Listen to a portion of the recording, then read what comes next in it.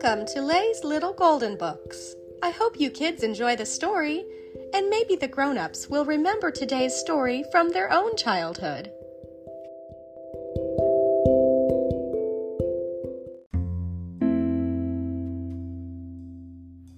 Bob Ross, A Little Golden Book Biography by Maria Correa.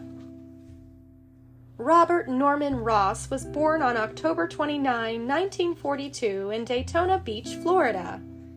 His mother, Ollie, taught him to love and respect wildlife. Bob learned that to make friends with trees, all he had to do was talk to them. Growing up in Florida, Bob would find and take care of injured animals, including snakes, squirrels, and armadillos. Once, his parents found him nursing an alligator back to health in their bathtub. Bob's father, Jack, was a carpenter. When Bob was in 9th grade, he decided to quit school and train to be a carpenter too. While working with his father, Bob lost the tip of his left index finger in an accident. Bob decided that woodworking wasn't for him. He joined the United States Air Force when he was 18, and shortly afterward was sent to live on a base in Alaska. Alaska's dramatic landscapes and snow-capped mountains were unlike anything Bob had seen before. Inspired by his surroundings, Bob took his first painting class in Alaska. Though he enjoyed painting, he was frustrated by his teachers who preferred abstract art to realism.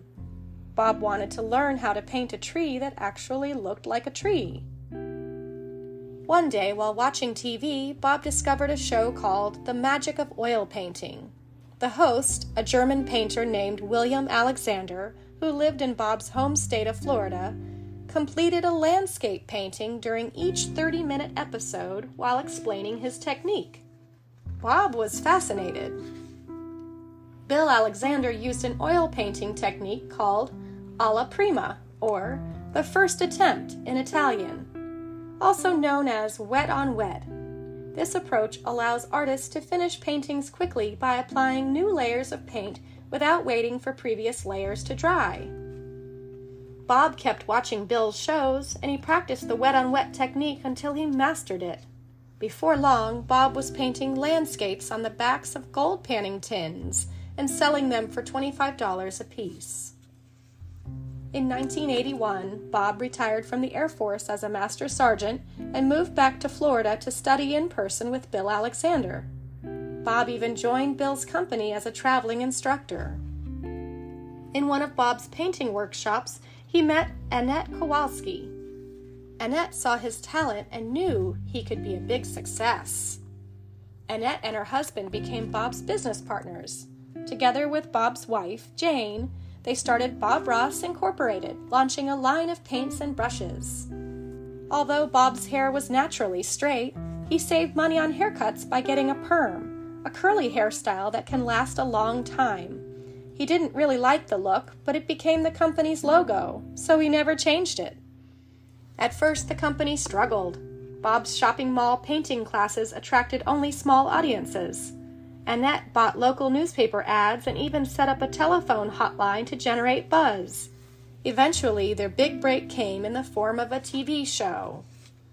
The Joy of Painting first aired on January 11, 1983 on PBS. Over the next 11 years, Bob would film 403 episodes. In each, he stood in a dark room with a blank canvas. With a smudge here and a palette knife scraped there, he'd bring an imaginary landscape scene to life in half an hour. But the joy of painting wasn't just about the masterpieces Bob created. It was about sharing the experience with his viewers. He believed that anyone could be an artist and that art should be accessible to everyone. On his show, he used just 13 paint colors and only a handful of tools. Like Bill Alexander, Bob explained his process step by step so that viewers could paint along with him. But many people tuned in simply to watch Bob and to listen to his calm, soothing voice as he painted his happy little trees. Bob remained an animal lover his entire life. Occasionally, animals that Bob was helping to rehabilitate appeared on his show.